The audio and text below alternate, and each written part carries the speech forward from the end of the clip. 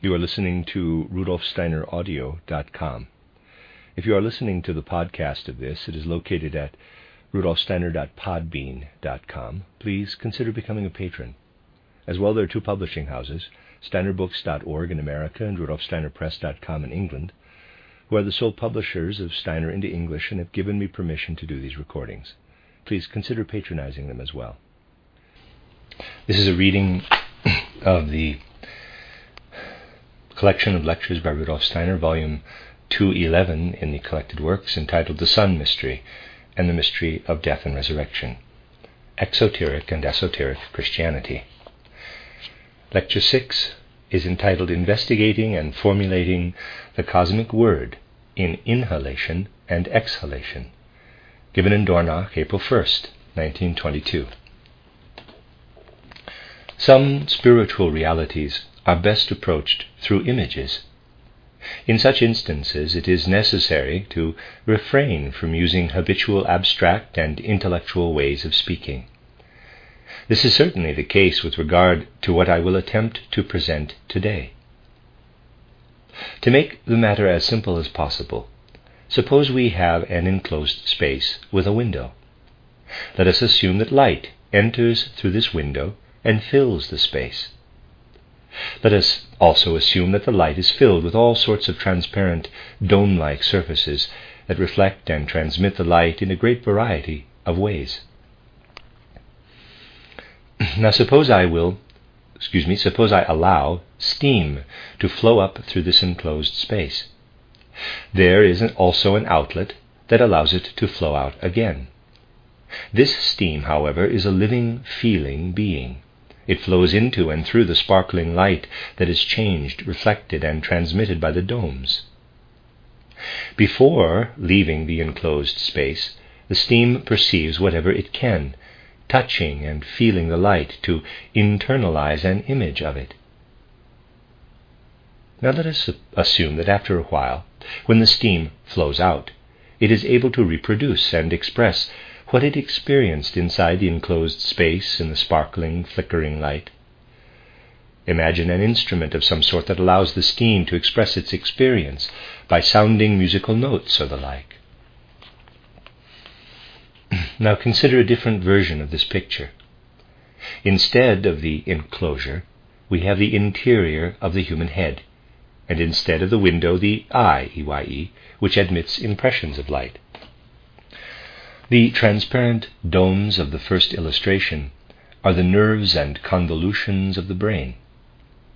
Instead of steam, imagine inhaled air streaming up and sensing everything that sparkles and flickers in the brain as a result of in-streaming light and is then shaped into thoughts. The air then streams downward, following the spinal cord. Instead of an instrument, it encounters the human larynx, which allows it to express its experiences. Here you have an image of what actually happens in the human head. Now let us go back to the first drawing. Suppose we shutter the window so it is very dark inside the enclosure when the steam flows up into it. In this case, the steam does not perceive the light that enters through the window and is dimmed and reflected in various ways. Instead, the steam perceives forms inside the enclosure itself, perhaps shapes once constructed by a carpenter, for example. What the steam senses will be the results of the carpenter's actions, and when it flows out again, it will again be able to express what it perceived. But now, let us assume that the carpenter constructed the space in a very particular way. Let us suppose that he was the master carpenter of the universe, and that he constructed the space in the image of the entire cosmos. What the steam then touches and senses when the window is shuttered is the mysteries of the entire cosmos. When the window is open, the steam perceives the light that sparkles in from outside.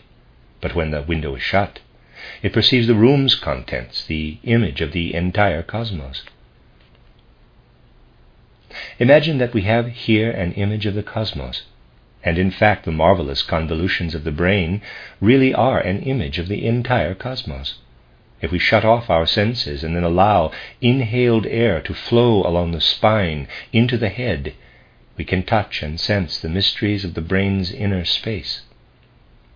But we must not simply allow the air to touch things willy-nilly in a disorganized, chaotic fashion. This must be done systematically. You know that if we want to confirm that a certain piece of fabric is made of silk, we have to touch it in a particular way. Our touch must be appropriate to what we are attempting to perceive. If we meet what we are touching halfway, we can recognize it for what it is. Last week, I mentioned that when the original ancient Eastern yoga was in full flower, its devotees were able to attain higher knowledge by manipulating their breathing. They knew that the configuration of nerves inside the head reflected cosmic mysteries, and that they could grasp these mysteries if they managed their breathing appropriately. I am talking about the original yoga, not the decadent secondary developments we know as yoga today. As the devotees of the original yoga inhaled, they sent their breath up inside the dome of the head, which is an image of the entire cosmos. They shaped this stream of air into a sound, somewhere between ah and o, or ah and oo.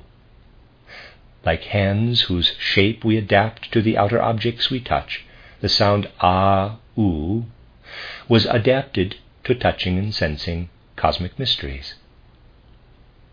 The resulting perception then became conscious of the air. The resulting perception then became conscious as the air was allowed to flow out again in a mood of absolute devotion. What was accomplished by inhaling, by touching with air imprinted with the sound ah-oo, was then offered to the world in a mood of devotion, allowing exhaled air to flow out in the sound m. The breath shaped inside the body into the sound aum received cosmic mysteries as reflected or reproduced in the nerves inside the head. Cosmic mysteries were brought to life, or to consciousness, as the air was exhaled in the sound M. This was the basis of the original yoga training. A yoga student of ancient times experienced something like this. The mysteries of the entire universe are in my head. I sense them when I inhale. When I inhale, I perceive cosmic mysteries. But I can hold on to them only as long as I maintain an attitude of absolute devotion to the cosmos. Otherwise, they remain in the unconscious. In other words, inhalation was shaped into the cosmic word, which weaves and surges as the force that creates the universe. When they grasped the cosmic word and then breathed out in absolute devotion to the cosmos, yoga students recognized inhalation as the revelation of the cosmic word, and exhalation as its condensation and affirmation. Aum unites revelation and affirmation, bringing cosmic mysteries to life within the human being. For us, today, sound has moved up a step. It is expressed in real, concrete thought, not in intellectual thoughts. Inhalation becomes thought, and exhalation becomes the deliberate living manifestation of thought. In other words, we separate the unified experience of inhalation as revelation and exhalation as affirmation into thought exercises and will exercises. Through thinking, trained in meditation, we receive revelation. Through will exercises, we affirm the revelation. For modern humanity, what was once experienced in respiration and shaped into vowel sounds in inhalation and consonants in exhalation, now manifests on the level of the soul, in thought that is contemplated inwardly, but pervaded with will in devoted submission to the cosmos. The process is the same, but it has been ensouled and internalized. Nonetheless, it still consists of perception and affirmation. Perception of our internalized experience of cosmic mysteries, and affirmation of the cosmos and its spiritual foundation. Let us look at this from a different perspective. It can be said that human beings are born out of light, and that the interior of the human being, the entire nervous system, is the product of light. In addition to the eye, EYE, all the other sense organs also convey light. The eye is simply the organ that conveys light in the most obvious sense. We cannot say that blind people are totally cut off from light. It works within them. They simply do not perceive it consciously. Sound also works within us, in the entire body, and not just in the ear, which is simply an organ for perceiving sound. When we experience a symphony, for example, we experience it with our whole body. In the inner process of listening to a piece of music, our respiration shifts into very specific rhythms. These rhythms are specific musical processes evoked by the composition. They are shapes in the element of air inside our body. As such, they bounce off the shapes of the brain, which force them back. This is what produces musical impressions. Inside us, sound is constantly touching and sensing light. This concept is important to remember. Inside us, sound touches light. The sound in us, the sounding body, is actually an organ of touch for light. Light is the outer element, sound the inner element. The inner element touches the outer. We grasp an essential aspect of being human only when we understand that we are special beings, removed from the cosmic music of the spheres. As human beings, we feel our way around in the light. Within us, sound discovers the nature of the cosmos in configurations of light. Only in our era has human will begun to touch cosmic thought. Now, will replaces sound. Thought replaces light. As I have said before, these things are very difficult to formulate in abstract intellectual terms, but the image that I attempted to present will make it accessible to you, accessible if you contemplate it a bit. The important point about human beings' relation to the cosmos is that the human head is an image of the entire cosmos. When a human embryo begins to develop in the womb, it is shaped in the image of the cosmos. In the earliest stages of development, the human being is essentially all brain, an image of the cosmos. You can study the cosmos by studying an early stage embryo. Everything that is not an image of the cosmos is added later, and can be described as follows. Here is the earth, with the human being on it. A portion is taken from the embryo to add the rhythmic forces that surround the earth and work parallel to its surface. The chest is formed out of streams of forces encircling the earth. You can see them reflected in the ribs. The last to be added is the effect of the earth itself, which streams upward from below and is reflected in the legs. As a result, the human body can be drawn as consisting of currents that flow upward from the earth, currents that encircle the earth and are related to the chest, and the head at the top, as the image of the entire cosmos. Throughout a human lifetime, what happens in the head remains an image of the entire cosmos. The very fact that we have a head means that each of us carries an image of the entire cosmos around with us. All we have to do is perceive it. We would not perceive it if the earth had not organized our body in a way that makes possible the appropriate organs. In fact, the earth perceives the cosmos through human beings, and the chest provides the connecting link. The cosmos causes inhalation. The earth causes exhalation. The cosmos supplies pure oxygen. The earth causes oxygen to combine with carbon, transforming it into the deadening air that we exhale. But in the process of producing dead air, we gain the ability to understand. understanding is always associated with death processes in the human being. Understanding kills us. The cosmos enlivens us.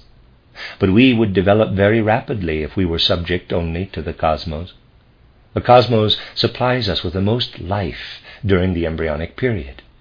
Later, the forces that circulate around the earth begin to work on us, and later still, the forces streaming up from the earth itself. These forces convey the life that the cosmos contributes to the body until our portion of cosmic life is used up. The cosmos enlivens us, but the earth kills us, both as physical organisms and as etheric organisms. The human etheric body, however, belongs primarily to the cosmos, while the physical body belongs primarily to the earth. If you consider all this, and recall that the people of ancient times cultivated higher knowledge by regulating respiration, so they could explore cosmic mysteries within themselves, you will then realize that these people felt themselves related to the entire cosmos. You will understand how they experienced the cosmic word through inhalation and attempted to sacrifice to the cosmic word in exhalation. Through yogic breathing, they attempted to insert themselves, or rather their consciousness, into cosmic processes. For, of course, they themselves were always involved in cosmic processes, though not consciously.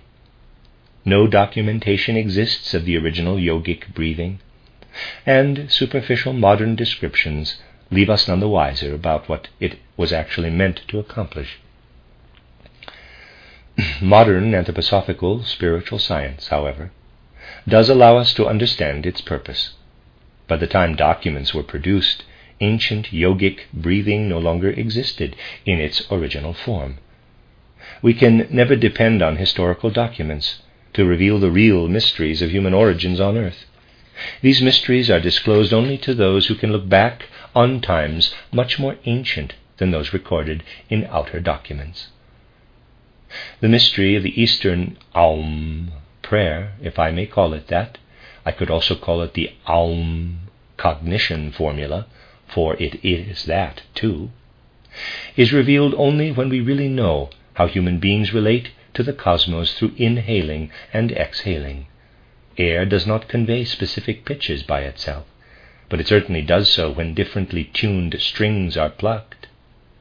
Similarly, inhaled air, sent through the brain together with the Aum sound, expresses all the mysteries of the cosmos within us. When we know this, we understand how we as human beings are connected to the cosmos.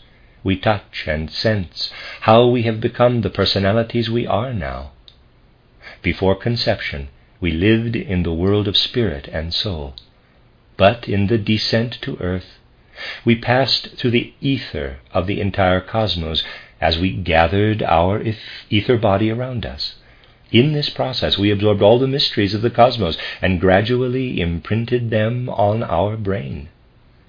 Infants are still involved in this imprinting process. Later we can rediscover these mysteries within us through deliberate effort. In ancient times, breathing exercises were used for this purpose, but now we do it through thinking. The power of thought, which is nothing other than the diluted force of respiration, is also configured if and when it is actually directed through the brain. Modern people do not do this. We do not guide the power of thinking through our brains. Instead, we hear words spoken in our language, words in which thoughts are inherent. What we allow to pass through us is nothing more than imitative babbling based on our nationality. This process yields no inner insight. At best, we write books about how impossible it is to understand anything through language, although it is all we have. We write critiques of language because we have no idea of what the power of thinking hits up against. We know only what is recorded in the words. Modern human beings are simply sounding boards for words. People with keen minds like Fritz Mauthner then write books about the fact that words actually encompass nothing of the world's essence. All this, however, gets us no closer to understanding either human beings or the cosmos, and especially not human beings' connection to the cosmos. We must acknowledge the profound truth of the statement that human beings are human as a result of inhaled air, the breath of the divine. Through this inhaled air, we discover the entire cosmos in ourselves. We discover that we, ourselves, are a microcosm. If you take what I have presented here today and ponder it from all aspects, you will find that you gradually arrive at very significant associations. The fact that I initially simply drew you a picture is not owing to some personal quirk. When dealing with spiritual subjects such as this, it is important to avoid the use of abstract words. Instead, we must attempt to approach the reality of the situation through images. I believe that I have pointed to a very important chapter in Anthroposophical Spiritual Science today. I will continue tomorrow in greater detail. The end of Lecture 6.